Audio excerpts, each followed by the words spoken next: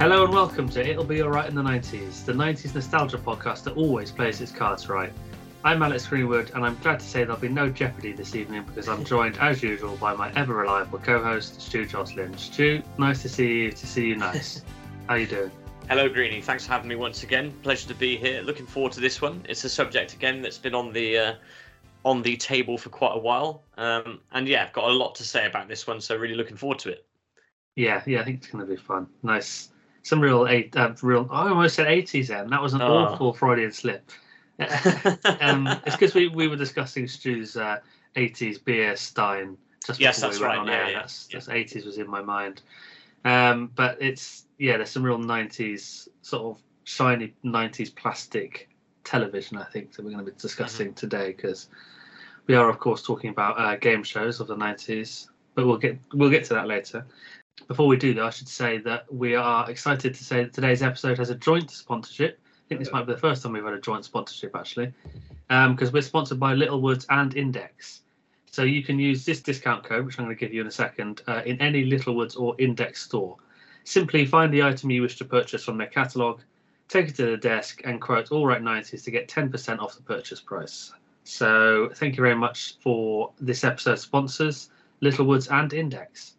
Fantastic. I used to love catalogue code shopping.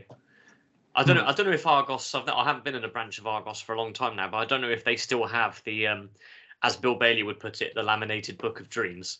I don't know if they still have that out front, and then you punch in the code and write it on the little bookmaker slip, and then take it up to the counter. There was a very fine. Another thing that the internet's killed, possibly. Yeah, I was going to say there's a very fine line between an Argos and a bookies, isn't there? In aesthetics, at least. But yeah, I haven't been in one for years either. But I've walked past the local one in the galleries in Bristol, and it looks sort of empty. It's weird. It almost looks like the Apple Store now. There's sort of just blank shelves and no furniture or anything. But yeah, so I think the internet has changed everything there. So well, my local Argos closed down quite a while ago. We now only have one branch of Argos in Chippenham, which is inside the big Sainsbury's. So if you want to go to Argos, you got to go to Sainsbury's. But there's nothing like the disappointment of having some birthday money or some pocket money saved up, identifying what you're going to spend it on in the Argos catalogue, waiting until you get that shopping trip with your parents, running up there, you've memorised the code, you type it into the thing, and they haven't bloody got it. I've never ever got over that. I remember there was a green Nike watch that I wanted to spend my birthday money on, and for weeks and weeks I went back week after week and typed in the catalogue code, and they never ever had it. And, that's awful. Yeah, I've never quite got over that.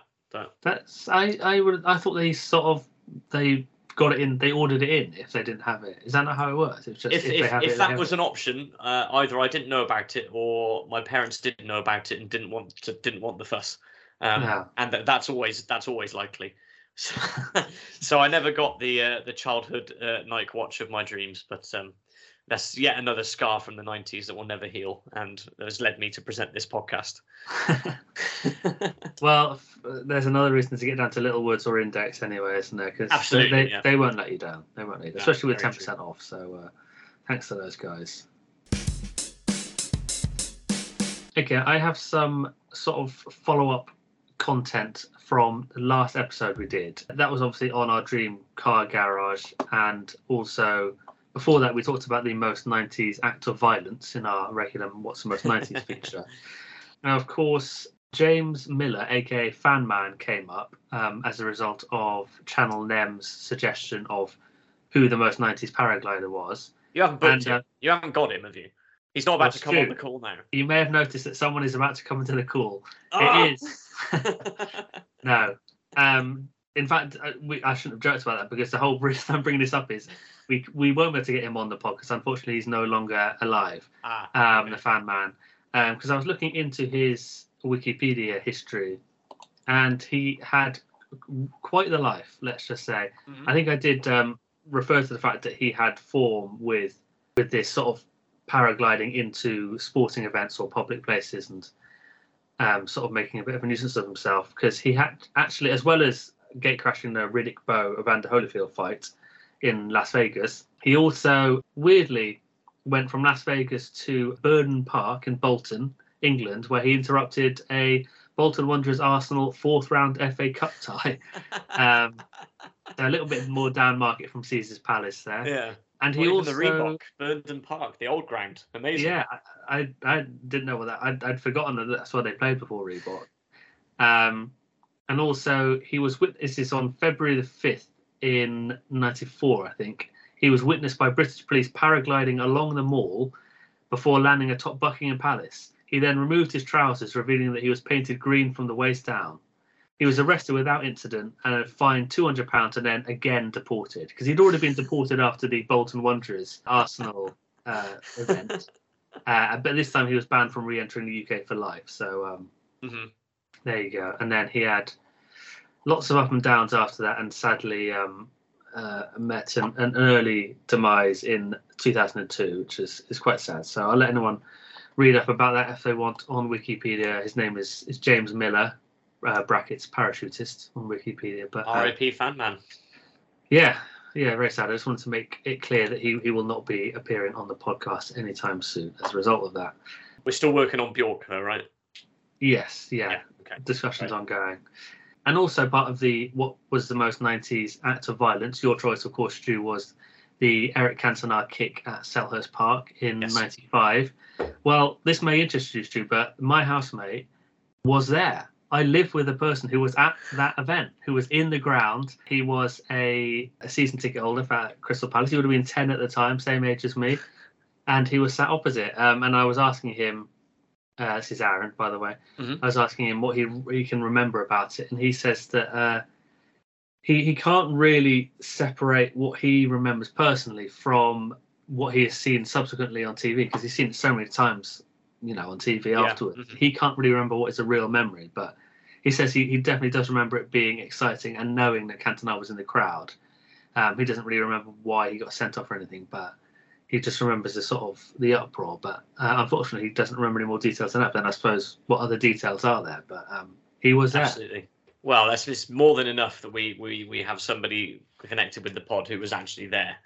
Yeah. What a story. I mean, you've got that for life. You were there at one of the most iconic sporting moments of the 90s. Dare I say it, one of the most iconic moments of football, British football at least. That's amazing. Yeah. We're going to be doing our What's the Most 90s feature in a second. But just before that, also in the last episode, we were referring to a specific car. It was the choice that I didn't want in my garage, the Lotus Carlton. And I told a story about this 40 RA number-plated Vauxhall Carlton that had outrun the police after a spate of ram raiding. And it's sort of gone missing. No one knew where it was. And Stu, I think you sort of in passing suggested, they should go on the DVLA plate checker to see where it is. Standard. And then I thought, well, actually, I'm going to do that, because why not? And I went on there. Lo and behold, 40 RA is registered to a green Vauxhall, registered in April 1992, and it was last taxed in October this year. It's coming up to its tax this month, because we're recording this in October, I should say. And so it lives, basically. And I did some more digging, and there's a whole sort of folklore around this car. Lots of rumours. There's sort of snapshots and these photos that have been snapped of it. And also, weirdly, briefly, the 40 RA plate was used on a Hyundai SUV. Right. So there are photos of this in like a supermarket car park somewhere. But it's now been put back on a Lotus Carlton, presumably the original one. And there's rumours that it's the original owner has bought it back or something. Basically, it seems like a very complicated story, and most people won't care about it. But just to say, the 40 RA Lotus Carlton apparently still lives. So if you know who owns it, you are the owner. Any connections, please get in touch and tell us what you know. We want to know. I mean, listeners, you won't be able to see this, but Alex will. He will have seen that my wig flew off when he told me that car was still existing. Yeah. We are blowing the lid off of all of these big stories here, and it'll be all right in the 90s. Stick with us. We've got people who are in the ground at Selhurst Park when Eric Cantona performed his kung fu kick. We know where 40 RA is and that it still lives. I mean, this is unbelievable stuff. How are we going to top this, actually? You should have saved some of this. I should have saved some for next week, yeah. Yeah. Oh, damn. Time for What's the Most 90s, and in these highly politicised times, I've gone for something current, and I'd like to ask Alex this week, who he thinks the most 90s politician is. Yeah, very topical. Not that politics ever goes away, but it's very political at the moment. There's a lot of politics indeed going on at the moment in the UK. But I have gone. No one really jumped out at me for this. A couple of people did, but I was quite adamant that I had to pick a New Labour politician, because even though New Labour only got in '97, towards the end of the decade, I still think they kind of typify the decade. So I've gone for them, and I picked fairly randomly Peter Mandelson, because I think he sort of sums up that new dawn of the New Labour Party. He was very sort of polished and businesslike and very distant from like the 80s and 70s Labour parties, which is the reason why I didn't go for John Prescott, because I thought he was maybe a little bit more kind of trade union in vibe. So I wanted that sort of polished, new look Labour politician, and that's why I've gone for Peter Mandelson. His nickname apparently was the Prince of Darkness because of his ruthlessness and his media savvy.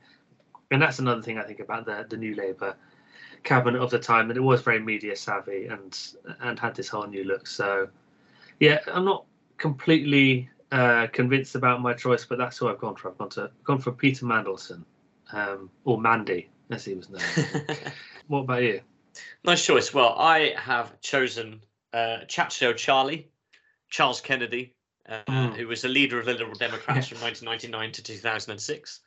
But obviously a member of Parliament for a long time before that, and sort of came to fame really in the 90s through his appearances on shows like Have I Got News for You, where he was always an amiable and willing guest. There was a famous clip of him on the show that they used a number of times where he's playing. He's got a 10-pin bowling set in the lounge of a retirement home, and all of the residents, you know the one I'm talking about? Yeah. All of the residents are there, and he bowls the ball and just completely misses all of the pins. Yeah. And it's a very slow bowl, and it just inches past the pins. It's very funny, and they used it a number of times. But I just think that he presented really a face of politics that isn't often seen, either in the 90s or now, is that more amiable side of the politics world. I think maybe in modern times, I think you know there are outliers, people like Jess Phillips, who I think is brilliant, and other politicians, Baroness Farsi, who do appear on the same sort of shows and present a warmer face, shall we say, of politics. But I think Charles Kennedy really was the first. And when he passed away a few years ago, sadly, Have I Got News for You actually paid tribute at the end of one of their episodes by doing a couple of minutes of his best bits from the show, which, to my knowledge, and I've watched the programme for a long time, I'm not sure they've ever done for anybody else who's been on the show, which just goes to show you how highly regarded he was by that particular programme.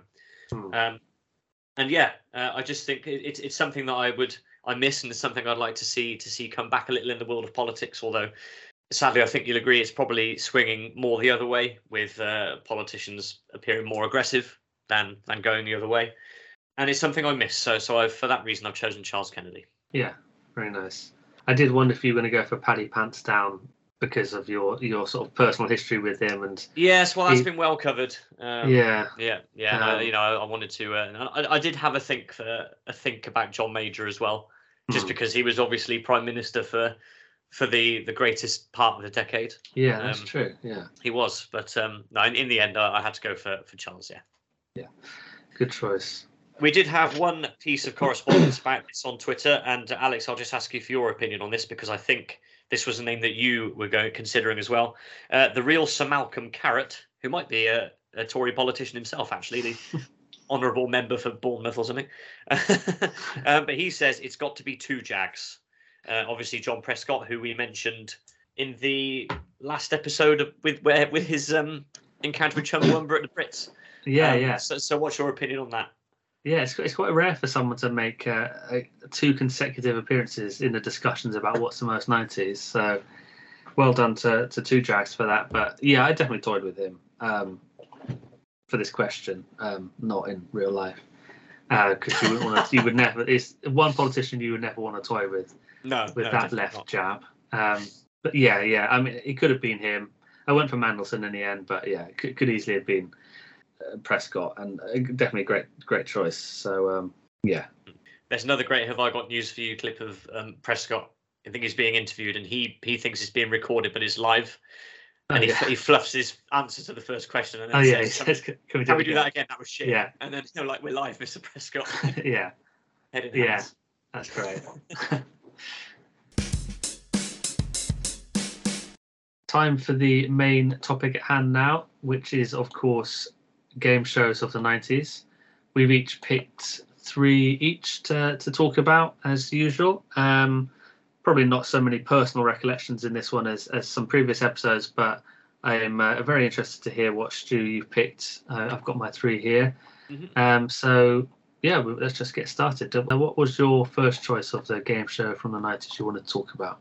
Yeah, no personal memories in the manner that I never actually appeared on any of these programs, but I certainly enjoyed watching them. So the first one I'd like to talk about is Big Break, which ran from 1991 to 2002. Before we get into this, I just want to say I'm not here to examine Jim Davidson's career or outlook on life at all. I just want to talk about Big Break and examine this in isolation. So that's where we're going to go, and we'll leave all the other stuff behind. The first thing we have to say about Big Break itself is that clearly it's a rip-off of Bullseye, which was highly successful on ITV throughout the 80s. Yeah. Bullseye, I think, is probably my favourite quiz and game show of all time. But it's obviously very much associated with the 80s, and I didn't feel it was worthy of examination here. So we'll save it for it'll be excellent in the 80s when we get that going inevitably in the future. An iconic theme tune, I think you'll agree, one that everybody remembers and loves to this day. Hopefully you'll be able to drop a clip in here so I don't have to sing it for everyone. It's only a game, so put up a real good fight. I'm gonna be snickering you tonight. I'm playing for my aim, so you better believe I'm right. I'm gonna be snickering you tonight. And the show used to consist of 4 rounds. So first of all, there would be Red Hot, where a contestant would answer questions in order to gain the snooker player time on the table to pot as many red balls as they could. And then the 2 players with the highest amount of reds potted would then proceed into the next round. The loser of the 3 contestants in that round would go through to Virgo's trick shot, which was the best part of the show. I always loved the trick shots. And they used to even do trick shot specials. They realised this. They realised that this was the best part of the show. And I remember having a trick shot special on VHS, which I recorded off the TV that I watched over and over again, just because it was absolutely brilliant. Then it would be Pocket Money, which was the round where the coloured balls on the table coincided with categories of question. And then you would go through to the final, where obviously they'd need to pot all the balls in order to win all the prizes on the colours. So, as I say, the idea is clearly taken from Bullseye, but still executed really well, I think, in terms of how the rounds are constructed and how the questions link to the coloured balls and everything else. I remember clearly, for some reason, and I don't know why, one episode where there was a wheelchair-bound contestant who got through to the final, and when they were running through the prizes, one of the prizes was a rowing machine, and they had a big laugh about that in the studio when they cut back. Yeah. That they'd made the mistake of offering a rowing machine as a prize to a wheelchair user. But yeah, it was a show that I always enjoyed on a Saturday evening, and yeah, it still pops up on. You can still get it on YouTube, as with most of these things, and I don't mind an episode of Big Break from time to time. I think there's even one hanging around on iPlayer. I think if you search for it, and for some reason. Really? There's one episode of Big Break on iPlayer, so go and have a look at that. But yeah, I wanted to talk about Big Break to start off with. Yeah, very 90s. I do remember watching it now and again. Never a program I would sort of sit down intentionally to watch, but it was that time of the evening where you'd inevitably be watching TV, and yeah, I definitely caught a few glimpses of it. Were the people playing the snooker? Were they professionals? Was it just members of the public? Was it like the same as Bullseye, basically? Yes, that's right. So there were 3 members of the public answering the questions, and then the snooker players were all professionals. Oh, okay. So there'd be some obviously who had retired and did just come and do this, but then there'd be some current, like there's a very, very young Stephen Hendry appears early on in the series. Also, James Wattener from Thailand, who clearly hasn't got a clue what is going on throughout the entire show. And he's just been told, obviously, to play snooker and do this. So, it was always professional players. And as the show developed, they would have their own like walkout music. So Jimmy White used to come on to Jimmy Jimmy by the Undertones. And little things like that just made it even more fun. So yeah, a very, very popular program for 11 years until it was eventually rested. Yeah. Right. Was that a pun when you said rested? Because there's rest. Oh, that's no. It was no pun intended, but clearly I've made one. So no, we'll have that. I imagine Jimmy White just would always choke at the end. If you'll allow me a Jimmy White joke or a got joke to the final 20 episodes in a row and just couldn't win it. Couldn't get over the line. Oh, we love you, Jimmy. I'm sorry. Yeah. He is one of my favourite snookerists. So we should say that we do love you, Jim. Right. Okay. My first choice is Supermarket Sweep, which originally ran from 1993 to 2001. So very similar actually to Big Break. Maybe it's just the golden era of game shows. I'm not sure. It was then revived in 2007, and then later again, like very recently, revived and hosted by Rylan Clark Neal in 2019. But it was then cancelled again, so that didn't last very long. It was originally a US game show, which I wasn't aware of until I looked this up. Originally airing in the 1960s, which was surprising, but only I think for one series, and then came back properly in the 90s, the same as the UK version. And so for anyone who doesn't know, the show was a combination of answering questions and dashing around this pretend supermarket. So it's quite sort of action based, lots of running around, and so there'd be various challenges. Like there'd be you'd answer a question, and the team that got it right would have to run around the supermarket and find a specific item, like a chicken leg or something. And then there'd be one where they'd have to compare the prices of different items. Like a jar of olives, is it more or less expensive than a tin of soup? Those sort of things. But then it was all really gearing up for the main event, which was the actual Supermarket Sweep itself, where the contestants would have accrued time through the challenges before, and they would use this time to run around the supermarket and gather as many items as they could. And when I was a kid, before I'd actually watched it, I assumed that they just kept what they grabbed. So it was like just going around the supermarket and taking the food you wanted. But of course, it wasn't that. It was the cash equivalent of whatever they picked up in the supermarket, as well as there being sort of inflatables and various other challenges they could do at the same time to get more money. And so, yeah, you would, whoever had the most items in terms of cash equivalent would win. I feel like there's a joke here to be made about the current cost of living crisis and how much something like, let's say, I mean, listeners, bear with me while I try and formulate a joke here. Something like this is a live piece of art you're witnessing here. You could make more money going on Supermarket Sweep now than you could on Who Wants to Be a Millionaire. How about that? Something like that. Because of gag. Strong gag. Food prices are stratospheric at the moment. I'm going to carefully edit that so it sounds like I've just made a joke straight away. But great. We'll do that all in post. There's no need for them to ever know. We're all right. No. And yeah, I just quite like it because it's just sort of, I should have said at the start, really, I have a bit of a guilty pleasure for game shows. And it's a true guilty pleasure, the sort of thing I'd hide from people. Like, I'd quickly turn it back over if it was on and someone came in the room. Because there is something weirdly pointless about watching a quiz show from 20 years ago. I don't know, it just seems, there's no reason why it's more pointless than watching one that's new, but it just seems a little bit tragic. But I am a bit of a fan of them. And Supermarket Sweep is the sort that if it's on, I can't stop watching. And I think it's just the concept of it is sort of addictive to watch. And I think it's because it's something you would want to do yourself. The idea of someone saying, right, you've got 3 minutes to go into the supermarket and grab as much as you can.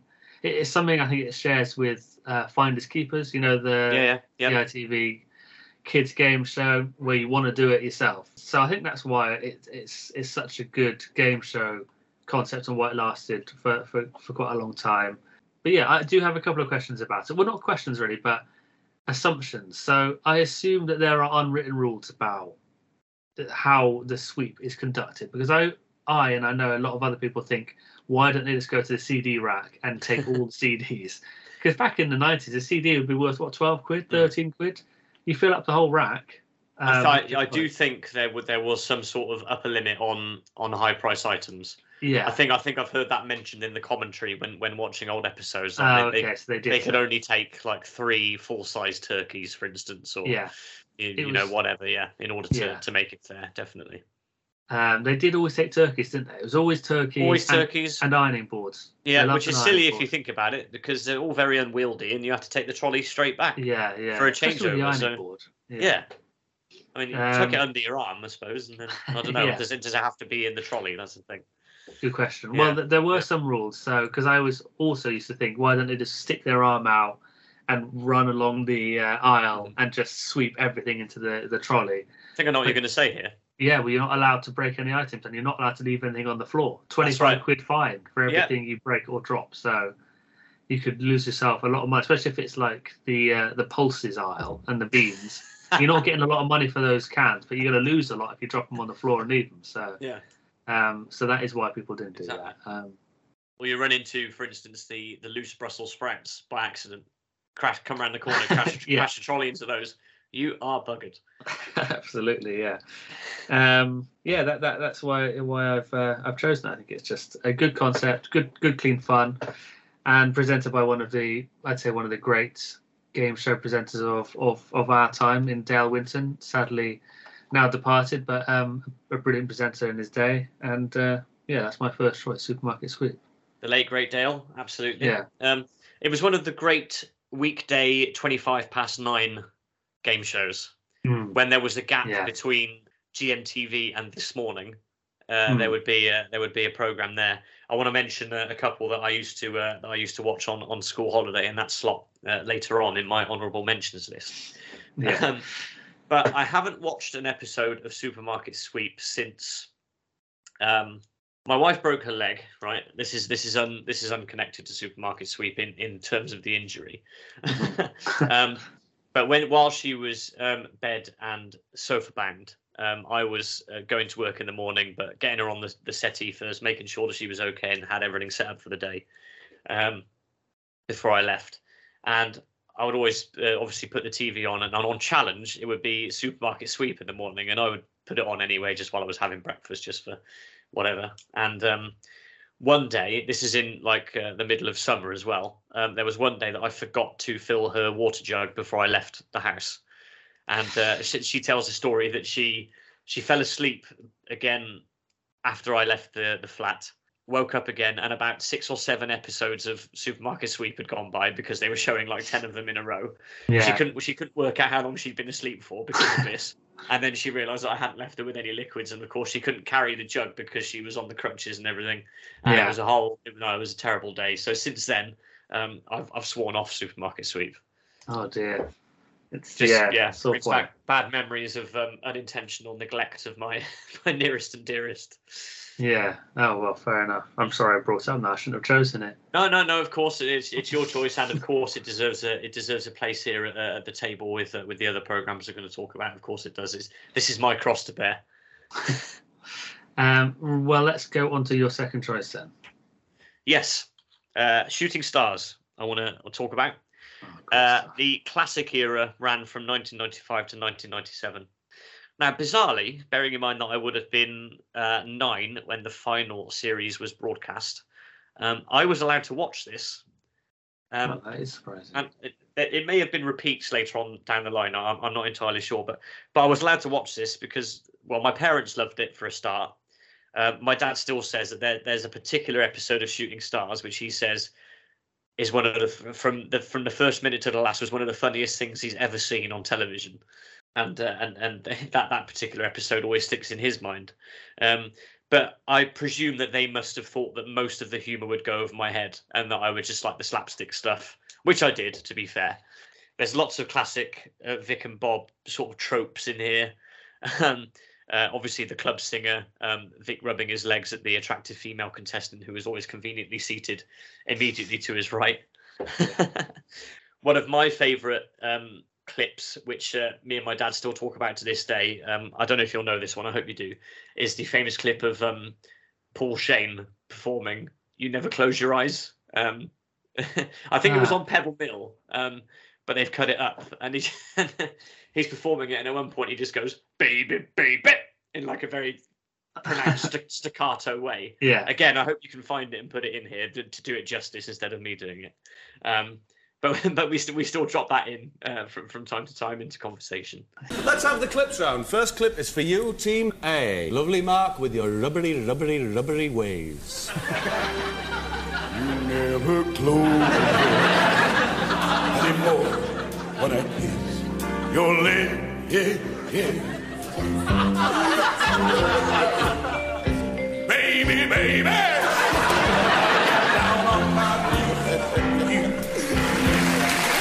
A clip there of Paul Shane singing "Baby, Baby." Plenty of. I mean, I've rewatched all these again recently. Again, they're all on YouTube, etc. They're all out there to enjoy again. There are some really stone cold classic 90s guests on the classic year of this program. So Wolf from Gladiators pops up in a rare non-Gladiators appearance. Incidentally, on Wolf from Gladiators, and this is a complete aside, did you know that he once turned out for Gillingham Reserves? No, I didn't know that. When was that? Was that before? That must have been before Gladiators. No. This is during Gladiators. He's I saw it came up online on something the other day, but he's credited that there's a like a newspaper photo of him actually playing in the game in the Gillingham kit, and then there's a picture of the team sheet which he is credited on as the Wolf at number 7. Wow! So it's definitely worth looking up if you haven't seen it already. Probably some of the people who listen to this pod are plugged into the same sorts of channels as I am and may have seen that already. But yeah, people like Dermot Morgan, obviously Father Ted, and Joe Guest, the probably. Oh yeah. Would we say she's the most 90s glamour model? Are we going to put that one in the ledger as well? Between her and Melinda Messenger. Yeah, surely. Yeah. Okay. Well, maybe that's a discussion for another time. Actually, Yeah. We'll have to come back to that one. And again, there are so many things that I've come away with from the program that still to this day, I still message my best friend Max occasionally with some true or false questions from Shooting Stars. One of my favourites is which of these is a fictional mountain? Is it Ben Nevis, Mont Blanc, or Mount Twatty Bollocks?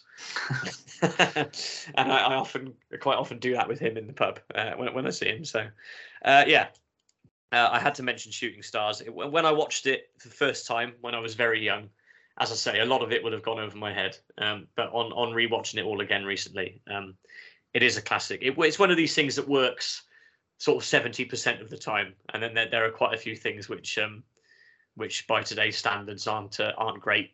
But for on the whole, it's one of my favourite quiz and game shows of the 90s. That's for sure. Yeah, very good choice. It's sort of peak Vic and Bob, but also peak absurdist 90s humour, I think. Mm-hmm. Yeah. And one of the things I watch if I'm feeling a bit down or need cheering up for some reason, I can always rely on the George Dawes compilation of his best songs on YouTube. For example, Baked Potato. Yeah.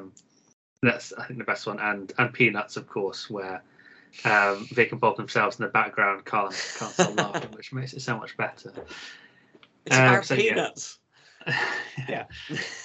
So yeah, brilliant choice. I'm glad we've got that. My second choice is, now that I think about it, completely different. It feels weird talking about this in the same episode now that I'm coming to it, but it's Ready Steady Cook, without a shred of. We are a broad church here. We are a broad church. If not a shred of absurdist humour in this at all, unfortunately. But Ready Steady Cook aired from 1994 to 2010. And then there was a recent comeback presented by Ryland Clark Neal in 2020, which was then cancelled after 2 series. I don't know if you're getting deja vu here from from the previous one I talked about. And so from 94 to 2000, obviously encompassing all of the 90s, it was presented by Fern Britton, and then 2000 to 2010, Ainsley Herrick took over. And then the premise is very simple. 2 contestants would bring in their bag of ingredients. I think they would have had a budget of £5, unless it was one of the special episodes. There was like a bistro episode or something where they would get $7.50, and there was a budget one where they would only get $3.50. But normally it was £5, and then they would pick, say, 5 ingredients, bring them to their celebrity chef, and then the chefs had to prepare the meal. And so whoever prepared the best meal out of the 2 celebrity chefs would win the episode. And obviously there were certain ingredients that they were given for, just as a given, like pasta or eggs or flour or stuff like that. So the contestants wouldn't have to bring them. And then the winner would traditionally win a cash prize of £100, believe it or not. And then I read this on Wikipedia that apparently the runner-up used to receive a hamper, which would include a variety of items such as a set of knives, pasta and sauces, olive oil, and balsamic vinegar. Mm-hmm. But later, they received a Ready Steady Cook mug due to budget restraints, which is a bit sad. Things are going bad with the finance department of ITV BBC, when they've had to just give out mugs as prizes instead. So yeah, the reason I picked it is because I think it's just, and much like with Supermarket Soup, I think it's a good premise that grabs you straight away. It's always what a good, long-lasting game show requires, I think, is a proper kernel of a good concept. It can't just, sometimes they're overworked, especially the daytime ones you get that sort of come and go these days, where there's nothing really to grab you there. It's the ones that have a proper good idea that really lasts, like Pointless Now or The Chase, something that will stick around. And I think this had that. And I'm surprised that it didn't, that the revival with Rylan didn't stick around, because I think it is a good concept. But there you go. Presumably, I could make another joke here about the cost of food because of the cost of living crisis. Maybe they would now need £50. I don't know. But make the joke yourself. So that's why I've chosen it. Stu, before we move on, I wanted to ask, how many of the original 12 celebrity chefs could you name? Oh, right. Okay. Quizzes. I will warn. I mean, there's a lot of people here I don't recognise the name of, but there are some that you will. So okay, right. Brian Turner. Yes. Because I remember him from the famous outtake where they're piping some cream onto a cake or something, and it goes a bit wrong, and it ends up on both his and Fern Britton's face. Yeah, I thought so. So Brian Turner. Mm-hmm. Kevin Woodford. Very good, yeah. Who presented Can't Cook, Won't Cook after that, I think. Oh, okay, yeah. Ainsley Harriott, of course. He's not on here, so he must have come a bit later.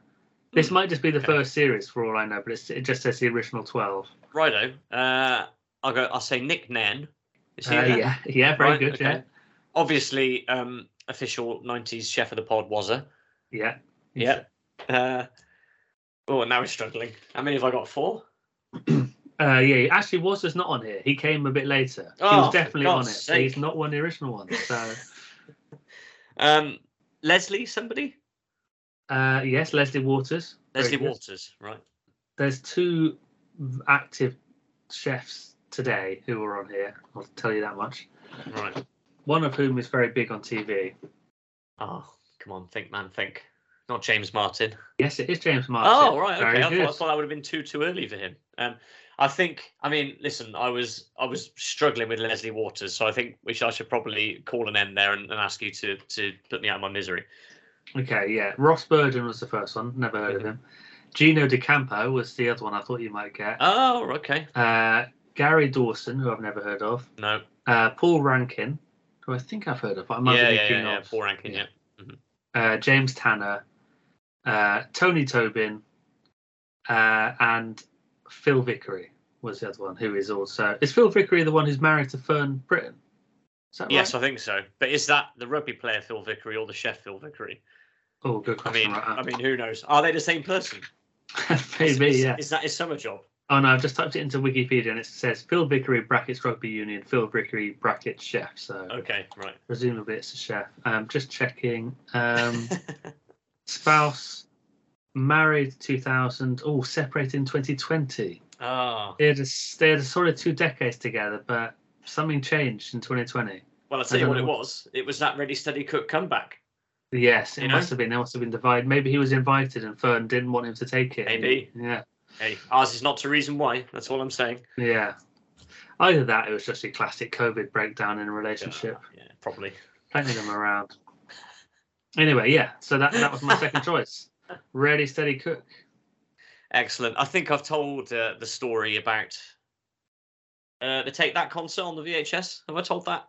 Yes, you have. Yeah. Yeah. Okay. Right. Yeah. So, what was it? Just remind us. It was you recorded one for yourself or something. Yeah. So it was Take That live at Earl's Court '95, and it was on TV at Christmas. So I taped it and watched it over and over again.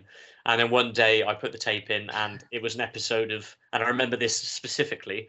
It was an episode of Celebrity Ready Steady Cook, with none other than everybody's favourite Scottish square-jawed Formula One driver, David Coulthard. Oh well, at least it was a good episode of And I've never forgiven my dad for that. There's a lot of things I've never forgiven or forgotten about.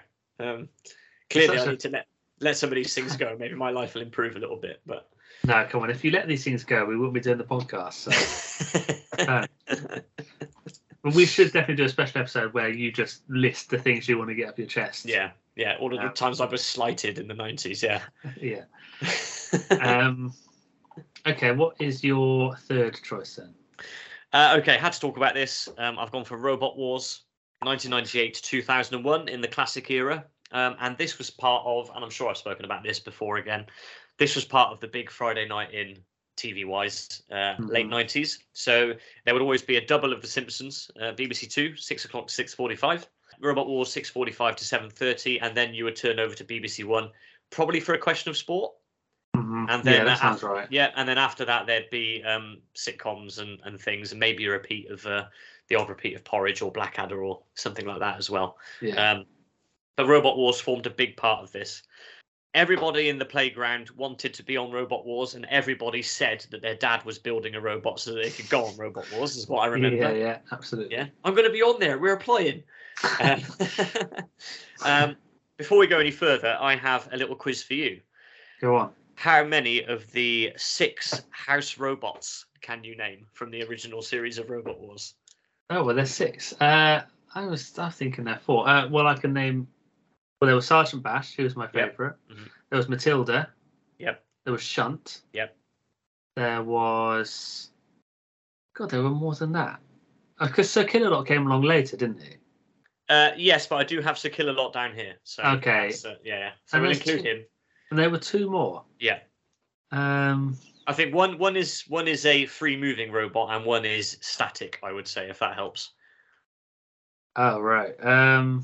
No, I don't think I'm going to get them. Tell me. Okay, so Dead Metal. Dead Metal, yeah. Oh, I did know that. And then the Sentinel as well, which I think was just a rotating arm with like a mace on it. Okay. Yeah, the robots had to dodge around. Big memories of this one. Jonathan Pierce on commentary, which was absolutely brilliant and a real departure, obviously from football commentary at the time. But his style of commentary, I think, really fitted Robot Wars very well. That overexcited. I should actually have played in last week the commentary of him doing the radio commentary on Capital Gold of the Eric Cantona Kung Fu. Yeah, of course, if you haven't heard that, that's brilliant as well. Yeah. Temperament, a man who has been quite rightly dismissed, a man who has now got, oh my goodness me, he just sticks, he's punched the man, Eric Cantona has jumped in and scissor Kung Fu kick, a fan, Manchester United fans are coming across, I have never seen as disgraceful an incident as that in all my years in football. Eric Cantona. Of the competing robots, my favourite was Razor, who was a champion, and which had sort of pincers on the surface. Quite a small robot, but it had pincers on the sides. Yeah. Which are very good. Craig Charles and Philippa Forrester, the Dream presenting team, originally fronted by. Do you remember who was the host in the first series? And then Craig Charles took over. Was it Clarkson? It was Clarkson. Yeah. Absolutely. But Craig Charles is definitely the classic era presenter. Yeah. And one of my favourite elements of this series were the people who inevitably would enter robots.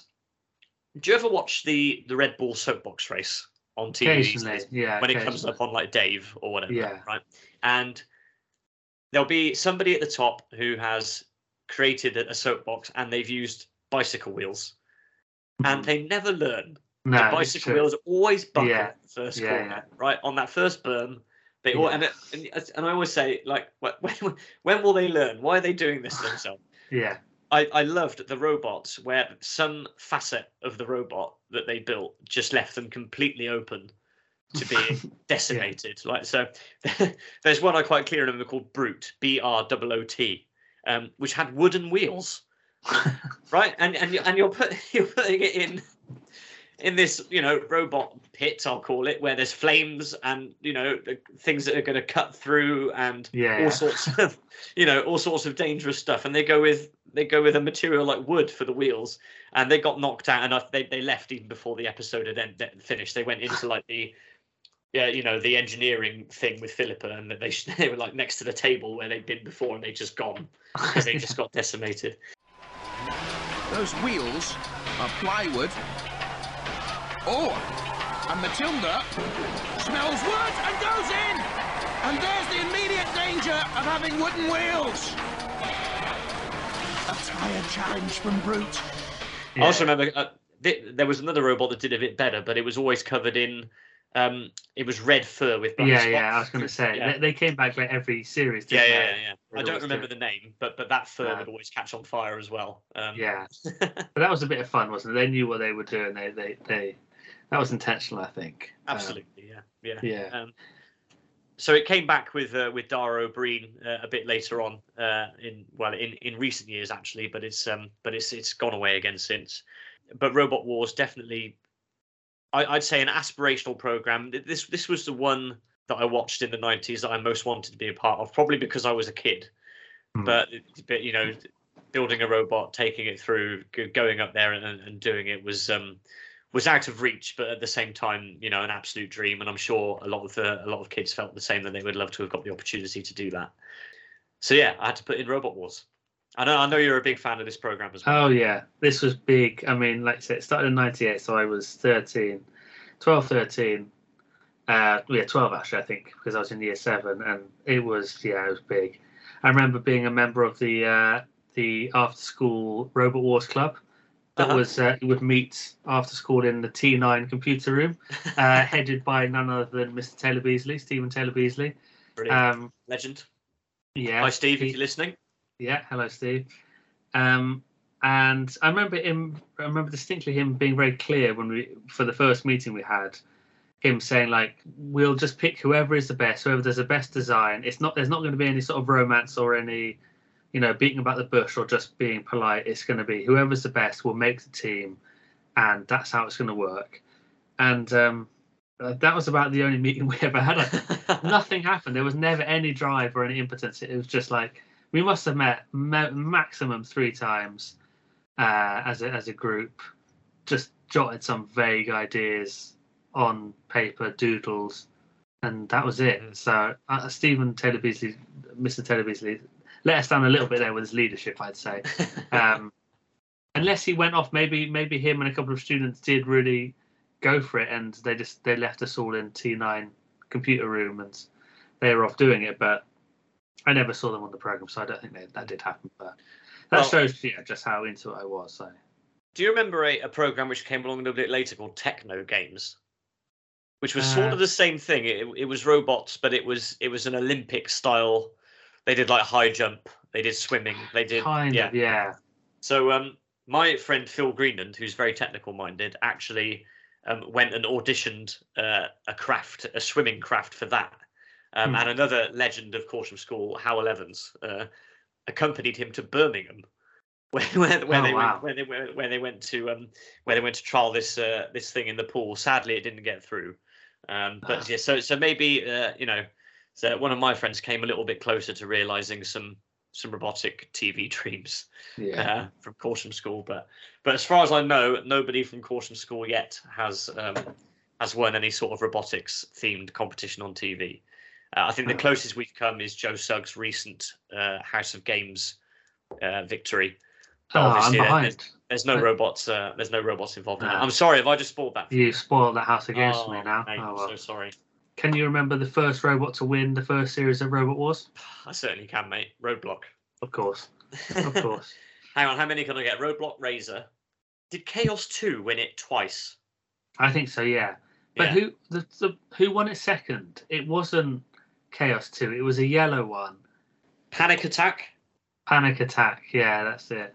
Roadblock, Panic Attack, Chaos 2, Razor, Tornado, Typhoon 2. Sorry, I've just remembered another one, which was Hypno Disc.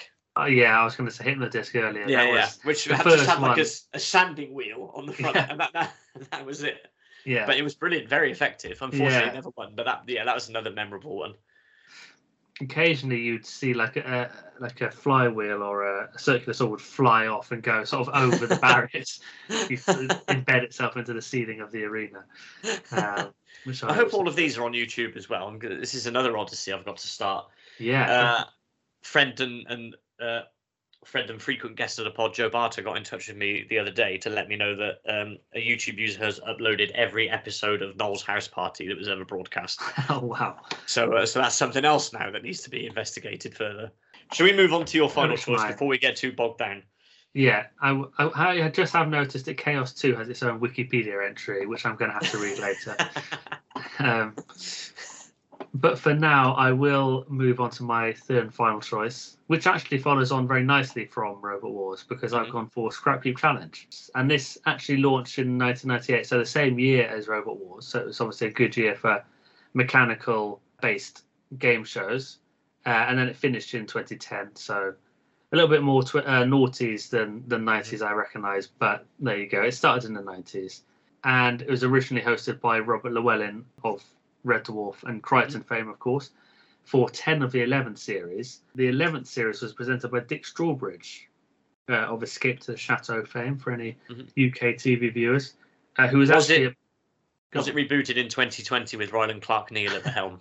And cancelled after two and a half series. No, not this one, but there is still time. The pilot was actually presented by Sally Gray. Do you remember Sally Gray? I don't think I do, no. She was a Scottish kids' TV presenter who presented 50/50 on CBBC. Right, now I know exactly who you mean. Yes. Yeah. And also a program called It'll Never Work, which I had totally forgotten about until I saw that on Wikipedia researching this. So she did the pilot, but then it was, Robert Llewellyn with a co-host. So, Stu, can you name the two co-hosts of Scrap Heap Challenge? Oh, I think the first one was one of the people who created it. Or sort of co-created it, but I can't remember. It's a lady, but I can't remember the name. And then I don't have a clue on the second, I'm afraid. I'm sorry. Fair enough. It was Kathy Rogers was the first one. That's it. For series 2, 3, and 4. And then Lisa Rogers, no relation, was the second co-presenter. Lisa Rogers is more famous. I think she was famous for doing other things as well. And both very good, effective co-presenters, I think. Along with Robert Llewellyn, I think, was a great presenter for it. The premise was that there would be two teams of 4. They would go into the scrapyard and then they would be tasked with building something using whatever they could scavenge from the scrapyard. So some examples were they had to build a catapult that was capable of firing a car. There was a bridging machine one, a jet car one. And so, they would have to just scrub around, find what they could and put them together, and then their machines would battle it out to be the most effective. I think I just think again it's a really good concept. It's sort of compelling, that idea. You kind of think, oh, what would I do? How would it work? What would really be in the scrapyard? Would it be possible? And I think there's just something very satisfying about watching people construct or fix things. And there's so many programs that feed off that, isn't there? Like Wheeler Dealers is one of the most successful car shows. I think it is the most, or maybe the second most successful car show in the world. And that is just someone fixing up a car. And you've got stuff like Lego Masters, which I know you're a fan of, Stu. Certainly. It's just watching people, do stuff with their hands effectively. The Reassembler with James May. Yeah, I was going to mention that if you didn't. It's a very basic program, but it's compelling. So I think that's why it was a good program, and that's why I picked it. I've always assumed that they must have set that scrapyard up quite carefully. Like they must have planted the key things around. I don't believe they really took just random stuff that happened to be there. Do you? I suppose there must have been an element of stage management involved in order to make sure that they could actually build something that worked. Yeah. It strikes me as that would be the case. It never culminated with one team building quite a successful catapult and another team just being like, Well, we've got this shopping trolley, and we've kind of attached it to this thing, and if you kind of push it, it kind of moves. Yeah. It was never like that. So, yeah, I'm sure they carefully stage managed it, but that's not to take anything away from the fun of watching it and the entertainment factor. And to me, it's classic Sunday late afternoon TV where you can't be bothered to get off the sofa and do anything else, and it's good enough to hold your attention. And I think sometimes that's all you need from a game show. So that's why I picked it. Just good, solid, satisfying fun. Excellent, great choice. I'm afraid to say I've never seen an episode of Scrap Heap Challenge, but obviously I did do some research when you told me you'd picked it. What I do remember is it was another Channel 4 series. I don't know if you have any recollections of this, called Salvage Squad, which was sort of the same thing, but it was a team of expert mechanics and restorers who would go and help somebody who had a car or a Ferris wheel or a bridge or something that mechanical that they needed help with restoring. Hosted initially by Lee Hurst, who's another problematic character in the current era, and then hosted by Suggs. Actually, I might have that the other way around. I'm not sure. But that was another, and that was a series that I did watch, which was sort of along the same lines. But I think I might have missed the boat with Scrap Heap Challenge. If it was presented by Crichton and obviously is the original and best, then I should definitely have had a look into that instead. But no, great choice. Yeah, thank you. Yeah, well, yeah, worth looking up and checking out if you get a chance. So that's all our choices then. Did you have anything else you wanted to discuss? I think you do, don't you? I've got a couple of honourable mentions, yeah. So firstly, I wanted to talk about, as I said, the 9:25 game show slot, which used to be very important to me, particularly in the school holidays when I was at primary school. And as I said, there would always be a game show in between the various morning TV programmes, one of which was Win, Lose or Draw, presented at various points by two of my favourite broadcasters, Danny Baker and Bob Mills, which I always loved. Essentially, it's Pictionary on the TV.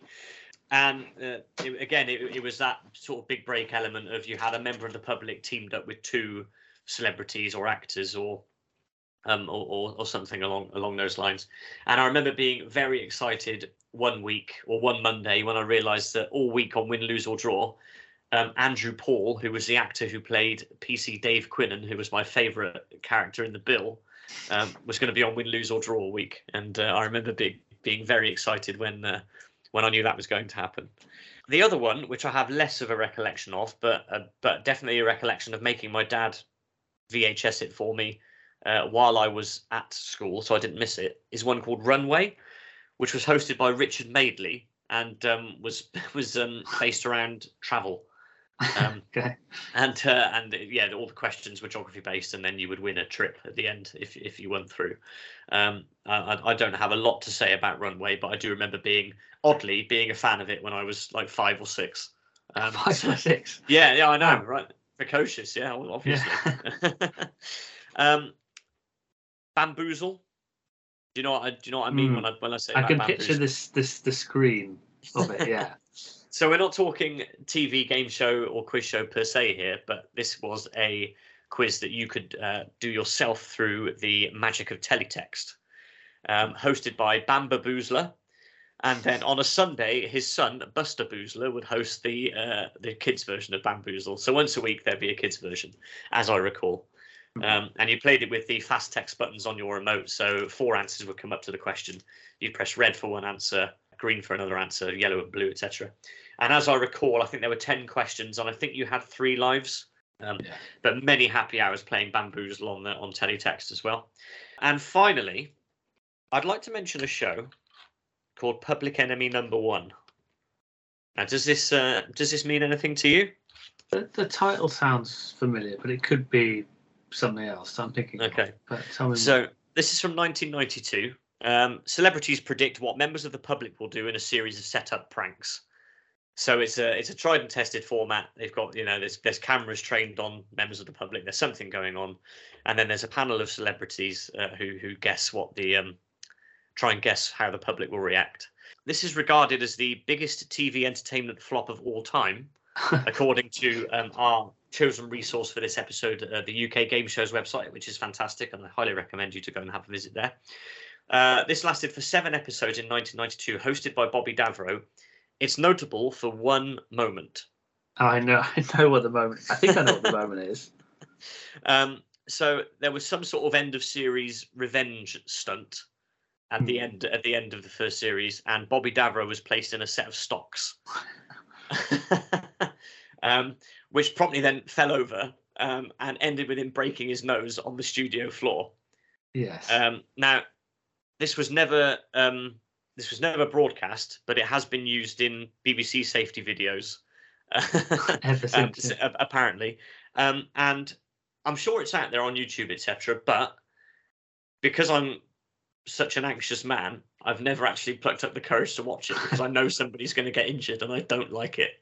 Yeah, I've watched it numerous times because it is one of the most incredible bits of television you'll ever see.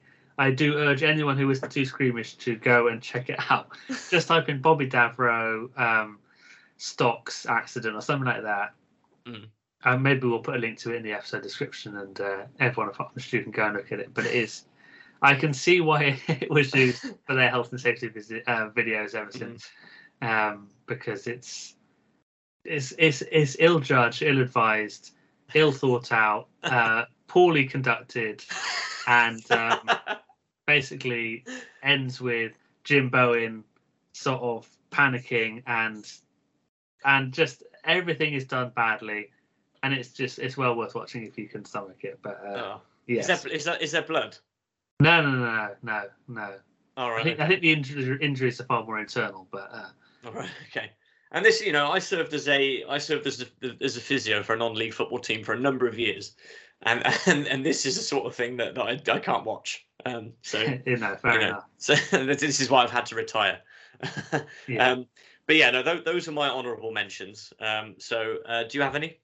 I thought it's worth sort of just giving a shout out to the really actiony ones like Crystal Maze and Fort Boyard, and Challenge Annika had a lot of running around, but I think that was mainly Annika Rice doing the running there.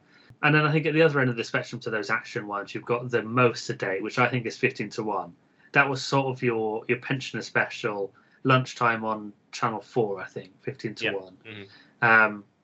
Presented by a presenter I cannot remember the name of. What was his name? William G. Stewart. William G. Stewart, yeah. Did he also come up with the format? Quite possibly, yeah. Yeah, I think he invented it as well. Yeah, it was good, simple quizzing. So yeah, that was good. That was all I had to mention, really. And I kind of regret not talking about They Think It's All Over, just because of it's interesting to look into where all those people have got to in their lives subsequent to that program. We've already mentioned Lee Hurst once. Come on. Yeah, yeah. And that I did watch that a lot as a teenager, so that would have been interesting. But we'll have to save it for another episode. And we do have some correspondence on this, don't we, Stu? A little bit, I think. We do. On Twitter, Request the 90s got in touch to say, who wants to be a millionaire? Was their favourite quiz show of the 90s. A massive step forward in terms of prize fund and production values. Got everything right from the music to the host. It's basically doubts the game shows. You can take a stab at any question, yet rarely be 100% sure of the answer. I'm surprised that we didn't mention Who Wants to Be a Millionaire until now, because it came along in the late 90s, but it really was a total game changer in terms of the quiz show. Yeah, there'd been nothing like it, and it really was appointment viewing. For a couple of years at least, and I remember the buzz around the first millionaire, who was Judith Keppel, I think, who went on to become an egghead. Yes. But no, definitely thanks to Request the 90s for nominating that, because definitely worthy of a mention here. Yeah, oh, huge! It was that. I mean, that figure of £1 million is just it did change everything. I do think it's the most boring thing to watch repeats of, though. Because in contradiction to what I said earlier about quite liking old quiz shows that come up on Challenge TV or whatnot, something about Who Wants to Be a Millionaire I just find it's insufferably boring. Even the new ones now, I think it's got the big blockbuster prize, but so much of it is just waiting for people to answer a question, or answering questions that are really easy. There's something about that I think. Yeah, I'm not a fan of so much anymore, but it was huge when it came out for sure. On our Instagram, we have heard from Tom23, which I believe is... That's Tom Page. Yeah, Tom Page. My good friend and our new correspondent. He has said, it's got to be Fort Boyard for me. The real Tigers used to fascinate me.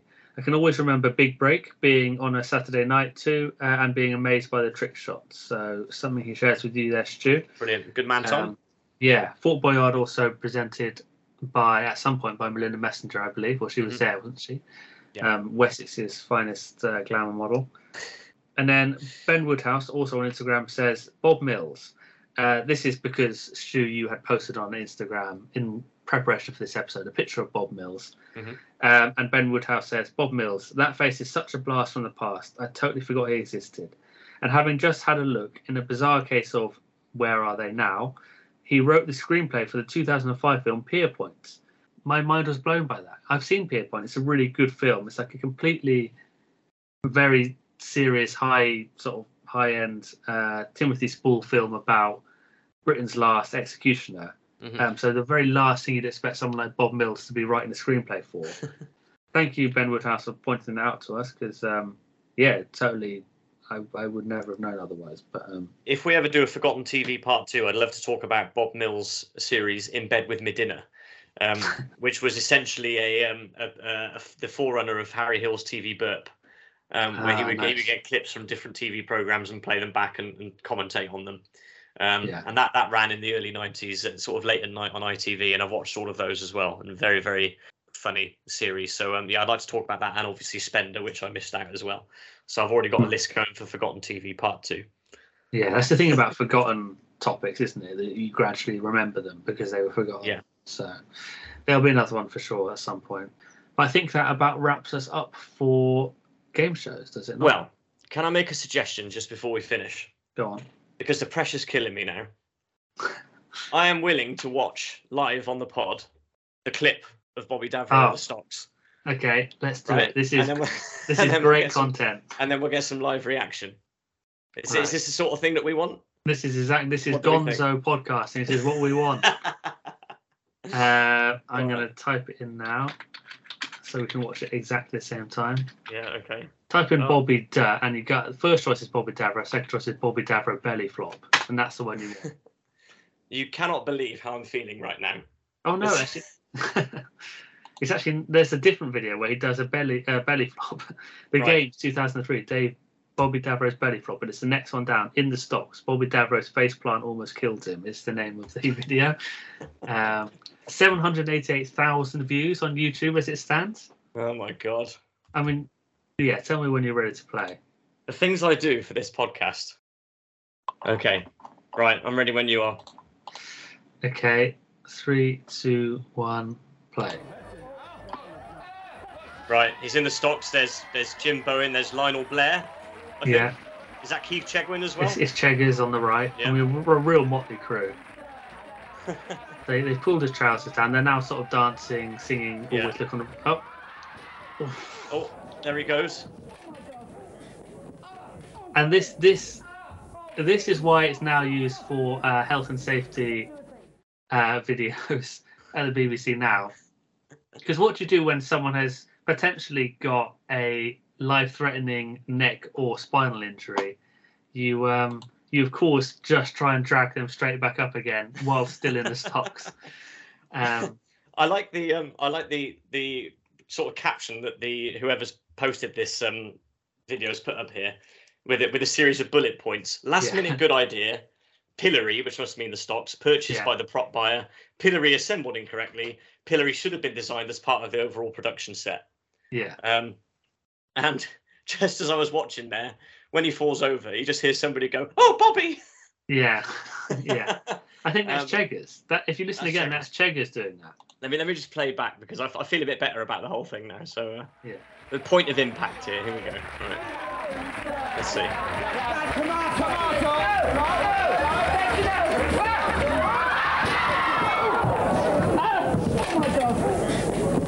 Oh, Bobby! Oh, Jesus! Stop! Jesus! Stop! Oh, like Lionel Blair sort of just stood there, kind of holds his finger up, like not quite knowing what to do. So there's just while we finish here. Sorry, I know we're dragging on a bit this for now. So somebody's commented under the YouTube to say this remains by some considerable distance the funniest thing Bobby Davro has ever done. Yeah, very true. There's also an excerpt here from Keith Chegwin's autobiography, which is quite long. So I won't read it out, but it looks like the studio floor was concrete. I can't tell you what it sounded like as he nosedived into the floor. He was conscious but delirious, zonked out, stunned. Oh dear, oh dear. Yeah, apparently it was Keith Chegwin's worst day of his career, which is saying something. This is someone who did Naked Jungle later on. So. But okay, right. I feel better now for having done that, and I hope that's provided some good content to end on. That's good. I'm glad you thought to do that. There's another comment here. It says Davro was paralysed from the chest down by this accident, but later came back and Doctor Who as Bobby Davros. Oh my god! All right, we have to finish there.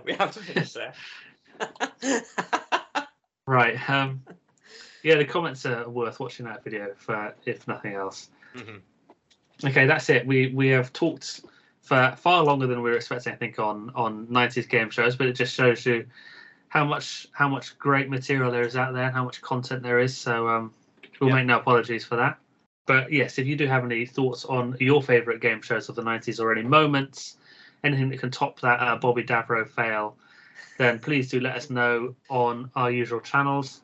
We do, of course, as mentioned in the last episode, have a new link where everything can be found, which is our link tree. So if you go to linktr.ee/allright90s podcast, that's where all our links are. Of course, we will put that in the episode description below, so you can click on that rather than trying to type it based on what I've just read out there, which is a bit clunky.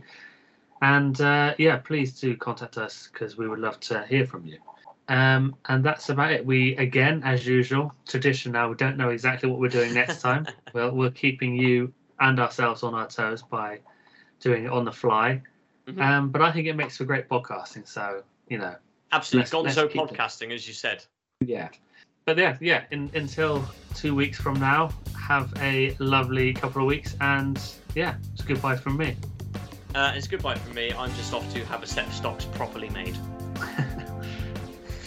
Goodbye. See ya.